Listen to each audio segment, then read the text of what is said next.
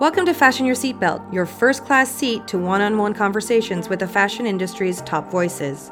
I'm Jessica Michaud, and I created this podcast to share the joy I have in getting to know all the amazing people who bring this creative, inventive, and extraordinary business to life. You'll get to hear the cadence of their voices, the sound of their laughter, and feel firsthand how passionate they are about what they do. Also, I just want to remind you to leave a review. Stars are really trending right now, and it helps other very stylish listeners like yourself find the show. Now buckle up, and let's get started.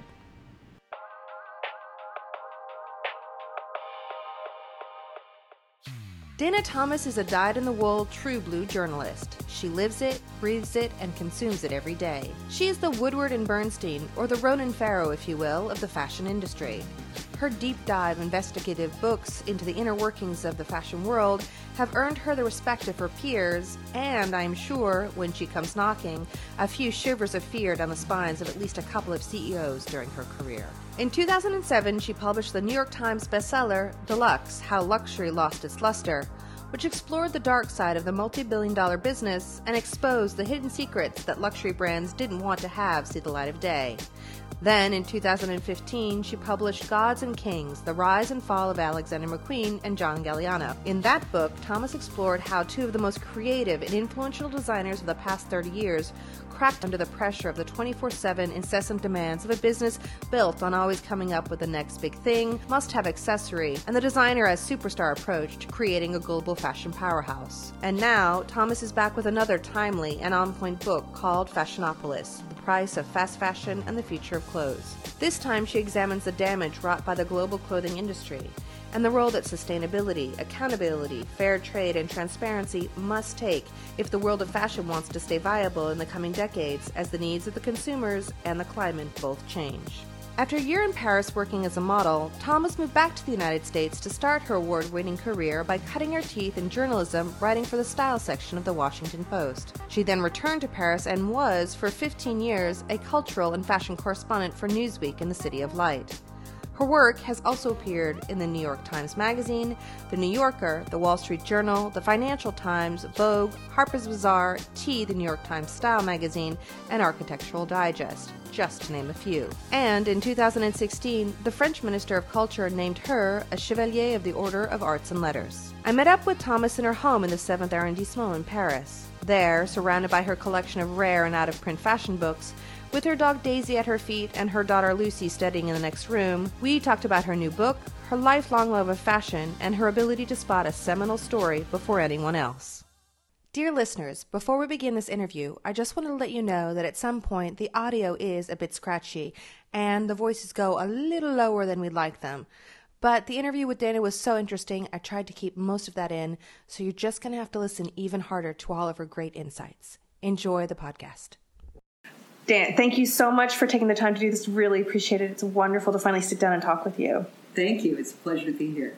So I wanted to go back to the beginning of your career because you've had such an illustrious career within the world of fashion as a fashion reporter and journalist. But I wanted to know how you first got interested in this field in particular. Well, it's funny. It wasn't my idea. It was my dad's idea. When I was a teenager living on the Philadelphia Main Line, my dad pushed me into becoming a model. And in Philadelphia, working for the department stores as a junior wear model. Because my parents hadn't saved up for my college education, and this was a good way to make really good money really easily. And I was, this fresh-faced American-looking kid, so I did all the junior wear ads for the newspapers on Sundays, Strawbridge and Clothier, John Wanamaker. They had their studios in the building, and went in, and, I'd get out of school at 3 o'clock, jump on the train up the street, because it was the Philadelphia Main Line, take the Main Line train into Penn Station, walk on the other side of City Hall to John Wanamaker, or down Market Street to Strawbridge and Clothier, spent an hour or two there. I was paid $60 an hour, which in 1980 was a lot of money. And spent an hour or two there. And then sometimes I'd meet Dad if he was downtown, and we'd take the train back out. Sometimes I'd take it out by myself, and Mom would pick me up at the station. And that's how I got into it. And then when I was 16, Dad took me up to New York to see the fashion agencies, the modeling agencies, and I met Eileen Ford, and I met John Casablancas at Elite, and John brought me on as a new face. So I did that for a summer, which is where I first met Don Ashby. Oh, really? Photographer. He was just starting out. And then I went back to Philadelphia. I finished high school. I did a year in college. And then Elite called me back and said, come see all of our European agents who are in town scouting. They want to see you. So I went back up to New York, and I met with the agency from Milan and the one from Paris. And the following week, I got called back up and sat down with my dad there in the office, and they said, do you want to go to Paris? Paris really wants you to come to Paris. And before I could say anything, my dad said, yes, of course she will. Wow. And I went to Paris. So what do you think made your dad think, I mean, other than, okay, we need to pay for her college or whatever, and this is a quick way of making money. I mean, it's quite... Well, it was a dream, the idea of flying to Paris to become a fashion model. Yeah, I mean, I wouldn't have said no either. But I didn't even have a chance to think about it. And what was it like, that first trip to Paris? And how old were you? You were 18. 18, okay. It was foreign, and I had studied French since 6th grade, so I could speak French, but when French people started speaking to me, that was a different game altogether from, learning it in the classroom and speaking with Madame Pavey. And it was the first time I'd been overseas, besides, a trip to Jamaica when I was six years old, I think. It was really different. It was really different in a way that it isn't different today. A whole different culture in a way. A whole different culture. And, we were really cut off when you went overseas. You went overseas. Yeah. We wrote letters, and we wrote it on the Onion, paper. Yeah, that you would fold it up, and and the envelope was actually the letter itself, and you would mail it out. Yep. And if I had wanted to call my parents, I would go to the bank and get a roll of 5 franc coins and go on a payphone. And it was like a slot machine to call them, so I only did that once a month. So, you were really far away. And were you doing runway, or were you doing photography? No, I was too short for runway. That was back when it was Dalma and Jerry Hall. Oh, yeah. And Iman. These women were all 6'2", and I'm 5'8.5" or so. Mm-hmm. So that was before Kate Moss changed that. I did a little bit of runway, but not much. Showroom appointments like Agnes Bay. Because again, I was the fresh face, cute. And I worked a lot in Germany for Freundin and Brigitte and a catalog called Ultra Versand. And I worked in Milan. I never worked in the UK. I worked in Milan and Germany and France a lot. And I did that for 3 years. And I took all that money and I went back to college, and I knew I wanted to be a journalist. How did you know you wanted to be a journalist? I'd always wanted to write. I'd been writing since I was a kid. Okay. And I worked on the student newspaper when I was in college that freshman year. And my dad had been in news, so news was always kind of an important thing in our household. My dad had worked for NBC when he was young. Okay. And so you go back to college. So I went back to college, and I'm studying journalism at American University and paying my way and working, jobs. I worked on the Hill for a bit. I worked on a campaign for a bit, a presidential campaign, and I wanted to be a political reporter, and I wanted to cover the White House. Wow. I mean, everyone does, right? Yeah. But that's what I wanted to do. I wanted to work at the Washington Post, I wanted to be on the national desk, and I wanted to be White House correspondent. And I got to the paper, and I worked as a copy in the Washington Post. I landed this job while still in college, sorting mail. In the movie The Post, when you see the guy pushing around that metal cart with all the packages in it, delivering packages to people's desks, that was my job. Such a glamorous life. Such a glamorous life. I think my first check was for $35. But I was so happy. And this was the Washington Post under Ben Bradley, I was putting Ben's Washington Post on his desk every day. Wow. And I'm working with legends, David Broder and, Bill Raspberry and Richard Cohen and, just these legends that I watched growing up in Philadelphia and in Washington. And on the political shows, legends. And so I was thrilled. And then I landed a gig as the National Desk News Aide. Right, I'm on my way to the White House. I was working with Lou Cannon, and I was working with Malcolm Gladwell, and I was working with Mike Isikoff, and I was working with, Ann Devroy and Broder and these, legends in political reporting, and watching what they did and how they did it. And it was amazing. And then Nina Hyde, the fashion editor, needed a new assistant. And she heard that there was this national news desk aide who had lived in Paris and Milan, spoke French and some Italian. Oh, yeah. Knew how to say Givenchy. And was probably the only person in the newsroom who knew such things. And so she tapped me for the summer. And the very first day I worked for her, that evening there was an event at the National Building Museum for celebrating the opening of Nordstrom at Tyson's Corner. And the guest star of the evening was Calvin Klein. And he had just gotten out of rehab. And he was married to Kelly Klein. And this was all this news about Calvin. And Nina wanted the story. And they wouldn't let her anywhere near him, his people. And she was best friends with the chairman of the evening, a wonderful woman named Peggy Cooper Cafritz, who was on the board, or maybe the head, the founder of the Duke Ellington School for the Arts. The benefit was for the Duke Ellington School that evening. And she was seated to the right of Calvin. And Nina pulled Peggy aside and said, "They're not let me anywhere near Calvin, and I got to get the story."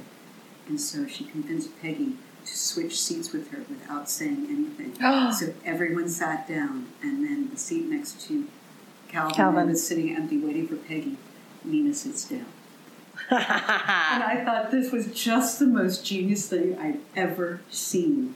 And she got the story. We went directly from the party back to the newspaper and wrote the story for the late City or the replayed edition. And I was hooked. I was like, okay. I always thought that the modeling thing was its own thing and was the means to the end of being a reporter at the Washington Post. But in fact, the two could work together. And that I had all this knowledge and it was valuable.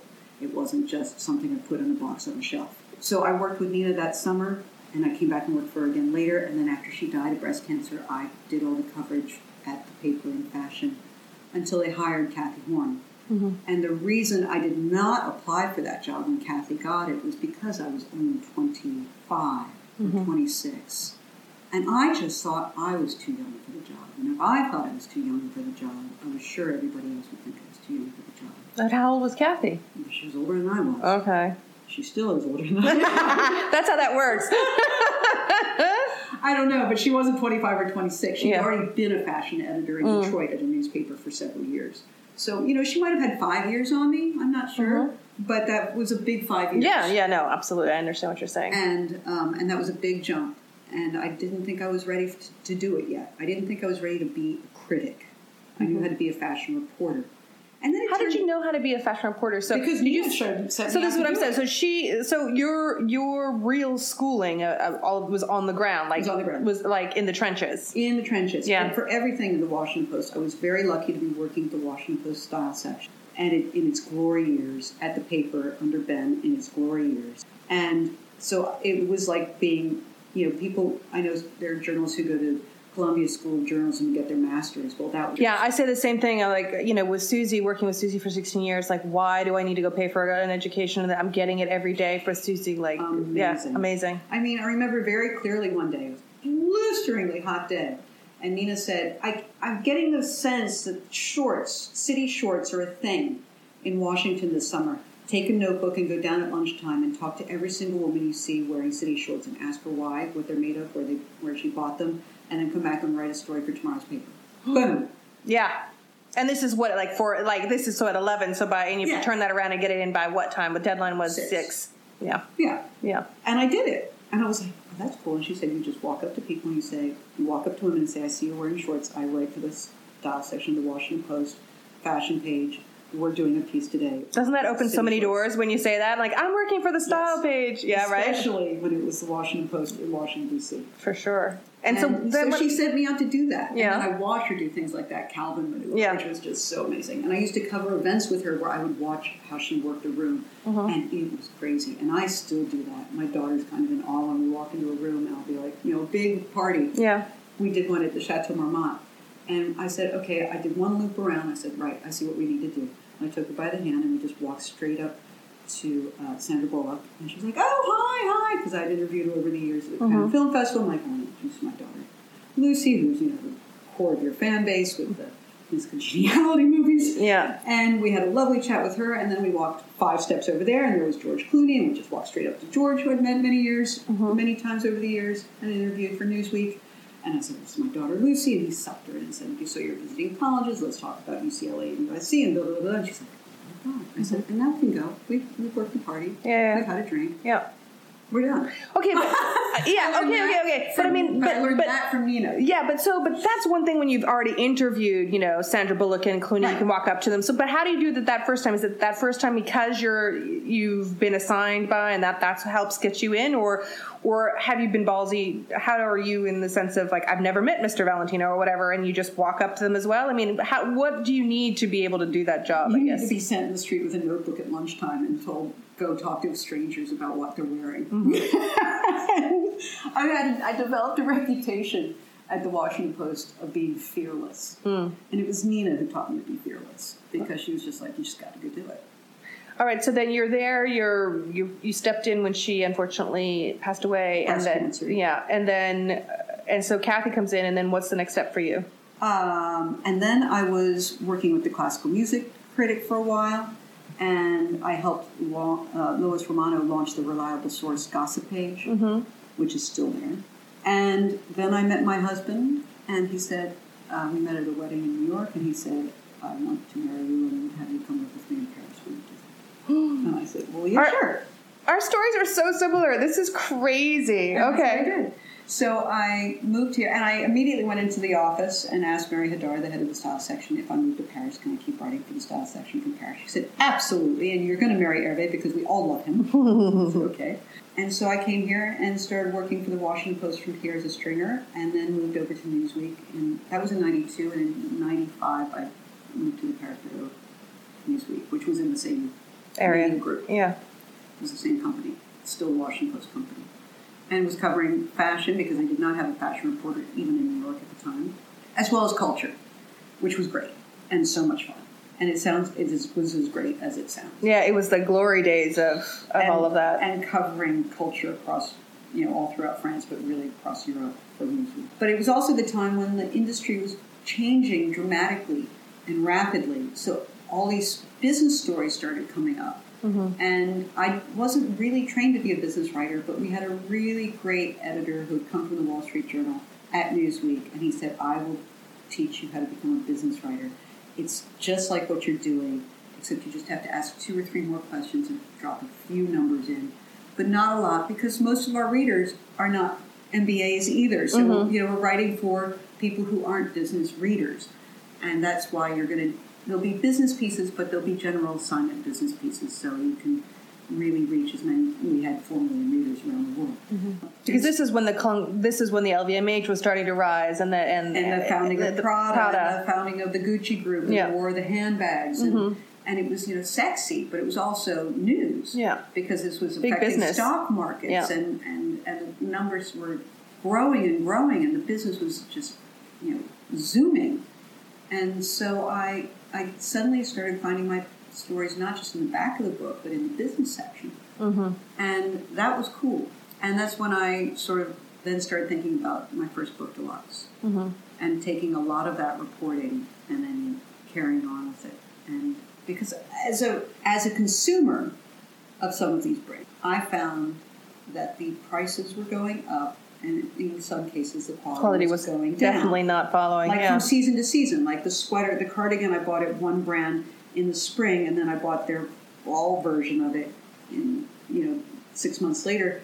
It wasn't knit one piece; it was sewed together. The buttons were falling off. There was clear, Or the first time I took it to the laundry, it came back a different color.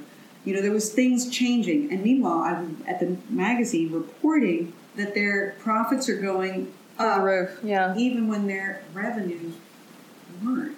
And I said, "Oh, I was terrible in algebra, but even I can figure that out. There's something going on here." And so that's when I started thinking about Deluxe, and eventually figured out what to do with it. So how long did you work on Deluxe before it was published? Well, I worked on the book proposal for 3 years, which is unheard of. Wow. But I didn't work on it nonstop. I would work on it in spurts and then leave it to... But wait, just to be clear, book proposal is not an outline for a book. You actually write the whole book on spec, right? Because it's your first book? No. It was a proposal. It was about 20,000 words, which is a long proposal. Yeah. Quite simply, I borrowed from Katie Wiseman, who's a friend of mine from Women's Wear, a book called How to Write a Book Proposal. Oh, can you hand that to me? I need one of those. I need that one for sure. She's like, here, look at this. And I looked at it and I just followed that. Mm-hmm. But I worked on it on and off for about 2.5 to 3 years. Mm-hmm. What period are we talking about here? Is this 2000 99, 2000. Okay, 2001. So this is... Yeah. Somewhere in there. So we were really starting to, cooking with gas as far as the luxury. And the target was still moving and forming. Yeah. So... Yeah. And then, I remember extraordinarily clearly, the summer of 2001, I read the book Fast Food Nation. And I said, oh, this is the book I want to write about fashion. Now I see how to do it. Mm-hmm. I was stuck, and I couldn't figure out how to sort it out, sort of, not just structurally, but also voice and like the take. Yeah. The take I was going to take on the business. And when I read that, which turns out had been partially inspired by the book American Way of Death, which is a great book by Nancy Mitford. It was sort of a type of book. The Omnivore's Dilemma is the same type of book. Mm-hmm. It's a type of book. And when I figured out the type of book I was supposed to be writing, then I said, right, I can do this. And I called my agent, Tina Bennett, and it was Friday, September 6th, 2001. Oh, wow. And I said, I figured out how to do the book proposal, and you will get it in 6 to 8 months. I've got it down. I know what to do now. Mm-hmm. And I told her that my inspiration was Fast Food Nation, and she said, oh, well, that makes sense. He's one of my writers, too. And I'm like, oh, good. Actually, and that's when I called her, because when I finished the book and I was reading acknowledgments, he said, my agent, Tina Bennett. And I was like, oh, she's my agent. She'll totally understand what I'm trying to say now. And when I said that, she's like, yes, go to work. But then it took a while. Mm-hmm. It took a while to get it together. But I remember because it was the Friday before September 11th. Oh, of course, yeah. So I worked on it for a while, and I had a baby, so it took even longer. Yeah, that'll do that. And I landed the contract on my 40th birthday. Wow. Which is February 3rd, 2004. So you see, it took a while. Yeah, okay, that's reassuring. Okay. It took a while to get that book sorted out, but then it took 3 years to write it. But that book was not appreciated within the industry. I mean, in the sense in the sense that there were people who were not happy with some of the things you had to say in it, right? A handful. Mm-hmm. It's funny, there's this idea that I lost my access. I didn't at all. I actually got invited to speak by 5 or 6 companies, major companies, like the top. Of the top 10, 6 of them invited me, including one major department store, to come speak at their in-house conferences. I couldn't do it because at Newsweek it was considered a conflict of interest. Oh, because you were still at Newsweek where you were writing all this. Okay. And I got invited to breakfast by CEOs. I got invited to lunch by CEOs and designers. I got phone calls. I got handwritten notes. Mm-hmm. Even most recently, Jill Sander called me about 2 or 3 years ago when she read it. She's like, "This is the best book ever." Mm-hmm. Thank you, Jill. Oh, I'm not arguing the point that was a freaking fabulous book. But I got a lot of CEOs who wrote to me and said, "We had not realized we'd gone so far off course. Thank you." Or even more than that, they ordered it and made everybody read it, or had me come in and sign it to give to their customers and clients, like bulk orders from my publisher. No, I can tell you 3 people were bent. And why were they bent? Well, one was Eve Carcel, God rest his soul, and we loved Eve. Yes, we all loved Eve. We all loved Eve, and Eve called me and yelled at me. He called and screamed at me. And he said, "You compared Louis Vuitton to McDonald's. But Louis Vuitton," he said, "but McDonald's makes shit that makes people fat." And he said that in his French accent. Oh. "McDonald's makes shit that makes people fat." That's not what he said. I said that it's like McDonald's in that. Yes. The logo is recognizable around the world. Mm-hmm. You're often in the same locations, often across the street from each other. So true. Look at the Champs-Élysées. Look at the Champs-Élysées. Look at Milan. Look at Hong Kong. Yep. Look at St. Mark's Place. Like Piazza San Marco. I mean, it was like more than once I came across that. And I said, "You brag about Billion Soul." Mm-hmm. So, that's it. Yeah. But he was furious. He just went bananas. And then the other 2 people who were not happy with it, they have asked me never to speak about the company again because they'll sue me, so I don't. Okay. Point taken. But if you read the book, you'll know exactly who those are. Yeah. Okay, so what is talk to me a little bit about your writing process then? I mean, and has it evolved since, because you've now done, I want to definitely talk about the other two books, because I've read the other two. I have not read Deluxe yet, but I have to. Oh, I'll get you one today. Oh, yeah. Signed autographed copy. So tell me a little bit. So clearly you take your time. I just remember when I would when I get to the back and I would read your pages of like credits of everybody. I mean, you have got Footnotes. The footnotes are redonkulously long. I mean, you're really methodical. But tell me again a little bit about how do you get the framework? How do you work? Well, to swear again, that was to cover my ass. Okay. You know, it just goes back to that training at the Washington Post.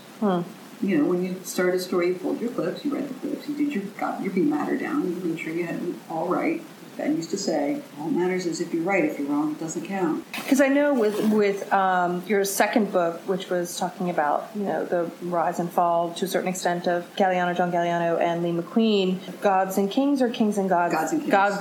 Gods and Kings. I was worried I was going to get that wrong. A lot of people call it Gods and Monsters, which is kind of... Which is, well, that was a great movie, but it's not the name of your book. But it would have worked too. But there again, I remember we talked, and you said you had these amazing notes for all of your interviews with them that you had kept all of these from all of these years that you used within that book. It was so great to read Maybe it. after this, we'll go down to the Cave and see it with a, oh my God. I probably will. I've already showed you the office with the library. I know. The Cave is like its own thing. I've kept most of my notebooks, but all of mine is more fashion show criticism. It's not like one-on-one interviews like that. But one-on-one interviews, press kits, invitations. You keep all your invitations? Everything. I never kept And that's anything. because I started doing this before there was Google. So I kept all that because I needed it 6 months later, but then it would just sort of sit down the top. And every season I would put a file together where I just stuck everything. I come in from the day, and I threw everything in the file. Susie did the exact same thing. And we would do that down to the top. Yeah, she had. I think the whole downstairs of the Herald Tribune was filled with her shelves of papers from each of the different seasons. And I learned that from Nina Hyde. And so, what was the goal for you with that book? I mean, you said you took you a long time to get the vision and the way you wanted to go with Deluxe, but what made you? What was the spark of that? And then what made you? How did you find the direction you wanted to go in for that book? Well, Deluxe was a long gestating thing. Yeah. That Gods and Kings. I feel like it came together faster. Took a minute and a half to figure out. Yeah. I wrote a piece for the Washington Post. There was a brief period after I left Newsweek, because Newsweek was sold and sold again. Yeah. And we closed the bureau. Yeah. And Robin Gavon went to the new version of Newsweek, which was the Daily Beast. Yep. And so I was writing for the Washington Post, and from Paris. And so I did a piece on John Galliano's downfall at Dior. Mm-hmm. And in that piece, the second or third paragraph, I said that this isn't the first time that this happened. A year ago, we had the McQueen suicide. Marc Jacobs, who's in our building, had an intervention, went to rehab. That's the Dr. Versace. Mm-hmm. The young designer from Balmain had just recently left his job because of nervous exhaustion. Yeah, I remember that. You know, there's a lot, and I put this all in one sentence. And I said, even Tom Ford talked about suffering depression after leaving Gucci. And, nobody's, the creative is being overworked and not getting the attention it needs given the stress of the position. And we have people who are, either self-medicating or cracking up. I remember you saying, I think in the book, wasn't it, that when John first started, he was doing two collections, and by the end at Dior, he was doing 30 plus 36 or something, 32 or 36. Yeah, that's insane. For me, the Deluxe was about the business sacrificing, not just fashion business, but all in the business, sacrificing integrity for the sake of profit. Right. In the age of globalization. And the second book was about the war between art and commerce. Which is one of the oldest wars there is. It feels like a kind of a continuation. It goes back to the Greeks. Mm-hmm. The war between art and commerce, and it, for this moment, at least at this period, commerce was winning, and artists were suffering. Yeah. In pain. Yeah. And so basically, the idea of sacrificing the creative person for the sake of profit. And the new book, Fashionopolis, is about sacrificing humanity and the planet for the sake of profit. Yeah, so you've been working on this one. This was another long gestating book. Yeah. And actually, I was working on the proposal for this book when John had his flame out at Dior, and it was too soon to do that book anyway, but I put it to the side and said, no, I have to do this. Yeah. And I called my editor in London, and I said, I think I got a book here. When I wrote that paragraph, I was like, oh, it's a book. Yeah. And I called her, and we hashed it out in about half an hour on the phone, and I sat down and wrote that proposal in 4 weeks as opposed to 4 or 5 years. Mm-hmm. And landed the contract just like that, and hit that book. Now, that book I was supposed to do quickly, and it took 4 years. And it took 4 years in part because... Wait, which book are we talking about? Gods and Kings. Gods and Kings, 4 years, okay. It took 4 years in part because I talked to just about everyone that either one of those two worked with. Mm-hmm. And it was really hard. And then in the middle of it, I lost both my parents. So the book came to a screeching halt twice for 7 months. Wow. So that took a long time to do. And there's some people say it's too long, but then there's some people say it's not. No, so, I didn't feel that way at all. It brought so much back for me, too, reading it from my experiences. It was really like a trip down a sad memory lane, but a trip down memory lane. Well, I wanted it to not just be about the two of them, but of a particular era that was over with the passing of John from Dior. That moment was over, and we've moved into a whole different time. Yeah. And how is it for you? And so I made it, and it's somewhat memoirish, too. Mm-hmm. Yeah, I would agree with that. But how is it for you then to ask those hard questions? I mean, is it knowing that people will be emotional or get angry, or, I mean, do you, the word isn't like, do you care, but it's more like, how do you, those are sensitive moments. I mean, how do you approach that? I mean, my whole thing is always to ask the hardest questions at the end of the interview to make sure that you get the rest, but. I wrote the death scene of McQueen a year before I finished the book. And I wrote it on Thanksgiving Day. And I was learning Bach's Mass, and because I was going to sing it in the Paris Choral Society. I'd been listening to it all day, just sort of get in my head. Mm-hmm. And when I sat down to write that section, as it turned out, the section called Crucifixus came on. Oh, wow. And if you read that 2 pages with that on, you'll hear the music in the words. And when I was done, and it's like 4 minutes long, that piece. Mm-hmm. But that's how long it took me to write those 2 pages. And when I was done, I was sobbing. It sounds like these books take a lot out of you. Why do you continue to do them? Because they just need to be written. I studied politics, but I also studied history. And I feel like I'm sort of doing contemporary history. And these books aren't just about fashion. They're about global society today. Mm-hmm. Business, commerce, people, craft, culture, cities, places. And I really want to capture those moments, so if you read them 10 years, 20 years, 30 years from now, you're taken back into the time and place. A souvenir, yeah. And it's a really, and it is of that moment like snapshots. So you put. But I know it's a long book, and I know it's a sad book. When people say I'm about to read Gods and Kings, I go, beware, it ends bad. And but tragedy is part of the arts and part of our culture. It's been the classic form, one of the classic forms of theater and writing since forever. Mm-hmm. So I've written my tragedy now. Mm-hmm. I have to write a comedy at some point. I haven't done that yet.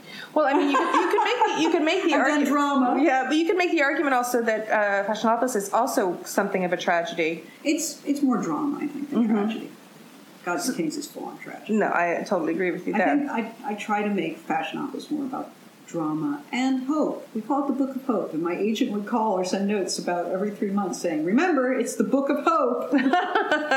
Okay, she'd start reading pages, and she'd like, "Oh, it's kind of dark. Remember, it's the Book of Hope. Not too Marxist, please." But you had put that on aside to do the John and Lee book, and so you came back, and it was you're right, because it's just the perfect timing for it now. It was too soon to do it. The world seems receptive to it now. What I wanted to write about had not matured to the point where it should be written about when I was first working on that idea. How did you know that the world wasn't ready for it? Because the proposal was not coming together. Quite simply, it just wasn't working. And I was like, why is this not working? It was because I was really forcing something to work that wasn't working. And even when I wrote the proposal later, it still wasn't quite working, because a lot of that book was I was, as one of my friends at the fellowship said, it's moving target. A lot was happening as I was reporting and writing the book. So the proposal didn't quite work because it was happening while I was writing it. Like Evernew just came together while I was working on it, and I didn't know about it first. And Bolt Threads was still coming to, there's a lot of startups in the book. Yeah. And when I first was working on that proposal, they weren't really doing what they were doing. But the core was in my head since the beginning. I knew I wanted to write about Natalie Channon and Alabama Channon. Yeah. Since I knew that since 2011 was when I was first working on that proposal. But then you have all of these amazing, I love that other aspect of this book where you talk about that it's really women who are driving the... And that I just discovered while I was working on it. Like there I was writing or meeting more fabulous women, and I came back and said to my assistant, and I met the most fabulous woman again today. And she's like, another one. I was like, another one. And then we started reading the book and we're like, it's all women. Except in denim, because denim is a guy thing. Okay. It's been a guy thing since the day it was born. It was, blue jeans were invented by two men for minors, for men. Yep. It's just a guy thing. But I mean, it's great that the most recent news from Stella just in January of this year, where she's talking about a new denim that she's doing a capsule collection with. That it'll be the first time that she's doing something that's completely sustainable. But denim heads are guys. Yeah. The people who at Gina Logia, guys. Yeah. It's just a guy thing. I mean, we love Sarah Bellis doing natural indigo in Tennessee. Yeah. This is fantastic. But she's doing it for Vidalia Mills now I just read this week, Vidalia Mills in Louisiana, who I profile in the book, and that's all run by men. And she's doing it with Imogene Willie, which is run by men. So, but it's a guy world. Then. So, but do you feel optimistic after doing this book? I am an optimist. Okay. I mean, it doesn't show after Gods and Kings, but I'm an optimist. So yes, I think basically I feel like we can change it if we put our minds to it. If we set our minds to doing it, we can. You're not going to be able to change the way. You're not going to make fashion sustainable by tweaking the old model. No. You have to invent a whole new model. And because the old model, from its core, from its basic, from day one, it's when fundamental. Arkwright launched the water frame in Manchester and kicked off the Industrial Revolution, it has been unsustainable in its impact on humanity and the planet. It was about employing really poor people, working them to the bone, dumping, everything straight into the rivers, shipping stuff all over the world. I mean, the cotton came from India or the South of the United States to Liverpool, went to Manchester, went back to Liverpool, went back out around the world. So not sustainable on so many different levels. Yeah. It was the beginning of globalization. Yeah. We've had globalization since the beginning of the Industrial Revolution. So none of it was sustainable in the long term. In the short term, it seemed cool and great. But, Charles Dickens was writing in Oliver Twist about the horrors of the sweatshops 150 years ago, and they look exactly like what I saw in Vietnam and Bangladesh's day. Yeah. So, as we say in French, le plus ça change. Yeah. So you can tweak that all you want, but if your model is based on volume and putting out as much volume as possible, you will never be sustainable, no matter how much organic cotton you're sourcing and how much natural indigo you're using. Yeah. Yeah. That if you're not doing zero waste, you're not thinking about zero waste, and you're not thinking circular, you'll never, ever be sustainable. So for the reason that I'm hopeful, and I want to see, and I imagine this is the same for you, is because I feel like it's never going to be the brands that are going to switch it. It's the Gen Zs and the millennials that are clamoring for accountability, sustainability, and fair. Or there's these other women that I met who are all my age, in their early 50s, late 40s, who have been in that other industry their whole career, have the bona fides, know what they're doing, could never break through the glass ceiling, got tired of trying to break through the glass ceiling, realized that system was not the right system and not what we should be doing, stepped out of the system and created a whole new system. Step to the right, make a new system. Yeah. And so they're doing a lot of trailblazing, and they're also helping the millennials and the Gen Xers because they have the experience, and they'll say, that will work, or this will work, because I know. Yeah. And they can get the funding because they know the people, or they're doing the funding, or I love seeing all these women entrepreneurs and angels underwriting these startups by women. That's really inspiring too, that they've made a killing and now they're saying, let's help. Yeah. I mean, Stella, look at Stella. She's godmother in so many of these She's bands. the godmother of this. And I mean, she's, hovering around 50. So yeah. she's, she's What did you of that think about generation that? who says, like, let's do our own thing our way. But she's always done, She that has. from the jump, she's been like that. What did you think about then her move from Caring, which is ostensibly more sustainable and focused on? Because she's been poking at him with a stick. And I think she's going to do the same in LVMH. She's going to poke at him with a stick. And Good for her. And exactly, good for her. If she can turn that big ship to greener practices, God bless her. Mm-hmm. I hope she can. So where are you now? Are you completely curled up in a fetal position, recovering from this last book? I mean, what's going on now? No, it has not stopped. It's funny. When Deluxe came out, it took off like a rocket. Mm-hmm. Mind you, Deluxe had 24 turndowns before a publishing house said we'd take it. Interesting. Why do you think that was? They all said the same thing: fashion books don't sell. I kept saying, this isn't a fashion book. And finally somebody saw that it wasn't a fashion book. And it made the New York Times bestseller list in 2 weeks. This book is a slower burn. Yeah, but it's nice to have a slow burn, if it's a longer... Like it keeps reaching out more and more people are hearing about it, and then I'm getting more requests, and it's selling slowly but steadily. Mm-hmm. It's like it had a sharp, and then it's been like steady. Mm-hmm. And I'm hoping that'll keep going. How much time do you have to allot between, I have to allot a year for supporting a book, or how does that... I'm going to keep doing this, at least at this pace, until late June, I think, and then I'll take off the summer exam. Okay. And then it'll start up again, because it'll be September. It'll come back, and then that'll, of course. The paperback comes out, and so it'll make more noise and bang the gong some more. And so how... Are you already thinking about a next book?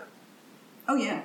Yeah? I've already got like 2 or 3 in my head. Okay. But I am thinking of taking this book more into turning it into something more than just a book, and then I move on, and doing a bit more how so?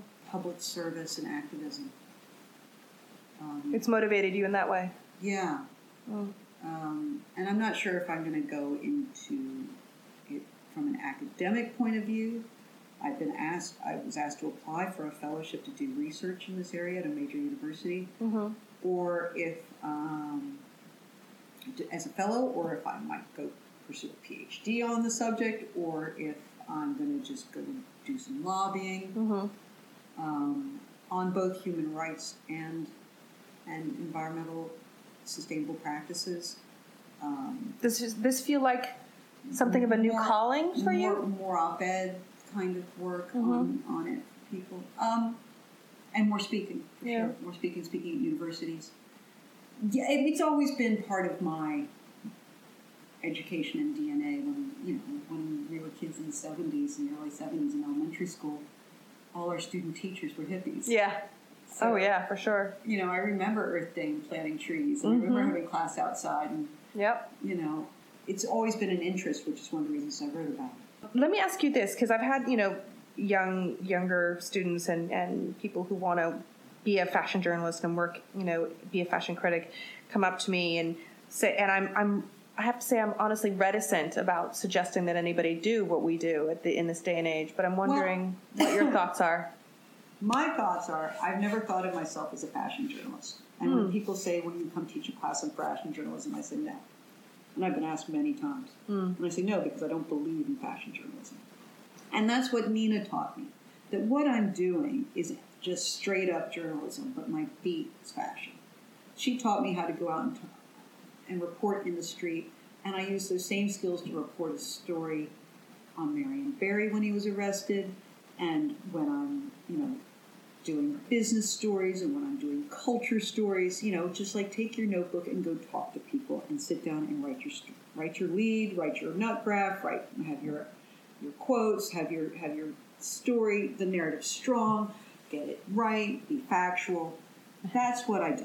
It's just about being an old school newspaper reporter. Mm-hmm.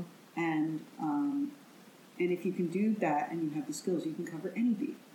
All right, let me ask you the 5 generic fashion questions that I ask everyone. It'll be interesting to hear what you have to say. The first generic fashion, and then we're done. The first question is, what is your favorite piece of clothing that you own, that you cherish above all others? Well, I guess there's 2, but for 2 different reasons. One is a shirt that I write about in the book, in Fashionopolis. It's a beautiful cotton shirt, organic cotton, grown in Alabama, woven nearby, that Natalie Channon and Billy Reed made together as a project. And it's a V-neck t-shirt that I just wear all the time. It's so soft. It's a natural vanilla color. Though somebody spilled some bleach on it recently, so it's got some streaks. So I might now have to bleach it white, which bums me out. And it's just, scrumptious. I'll sleep in it. I travel in it. I write in it. I work in it. I wear it under a blazer with my jeans. This shirt is just, and it's thick enough that, it's just great. But my most treasured piece, like if the house catches on fire piece, then I have to grab my Alaya coat. And it's a coat that Azzedine gave to me in 1983 when I did this fashion show. Wow. And it's really beautiful. And every time you walked his fashion show? Yeah. Wow. And every time I wear it still, I get compliments on it.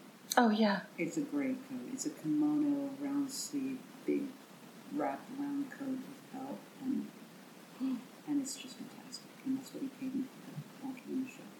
I know. I have gotten paid in clothing and jewelry, and sometimes I can turn out better than actually getting paid. I mean, I have pieces like that, like an Hermes coat that I will take. Yeah. My kids will never get their hands on. No, but if the house is on fire, we grab your Alaya coat. So then that brings me to the next question of, particularly after with your book, what piece of clothing, do you think it's really worth investing in? Like, is there a specific piece, if you don't have a lot of money, you don't make a lot of money, is there one item of clothing that you should really, put your pennies aside and buy that, and spend the time on that? Well, given that half the world is wearing blue jeans at any given point in the day, I would say get yourself a proper pair of organic cotton, natural indigo dyed selvage jeans. Okay, who is your favorite designer, living or dead? That's an interesting one. I guess Balenciaga. Why? Well, because those clothes look like sculptures. And they just made me move so. Agreed.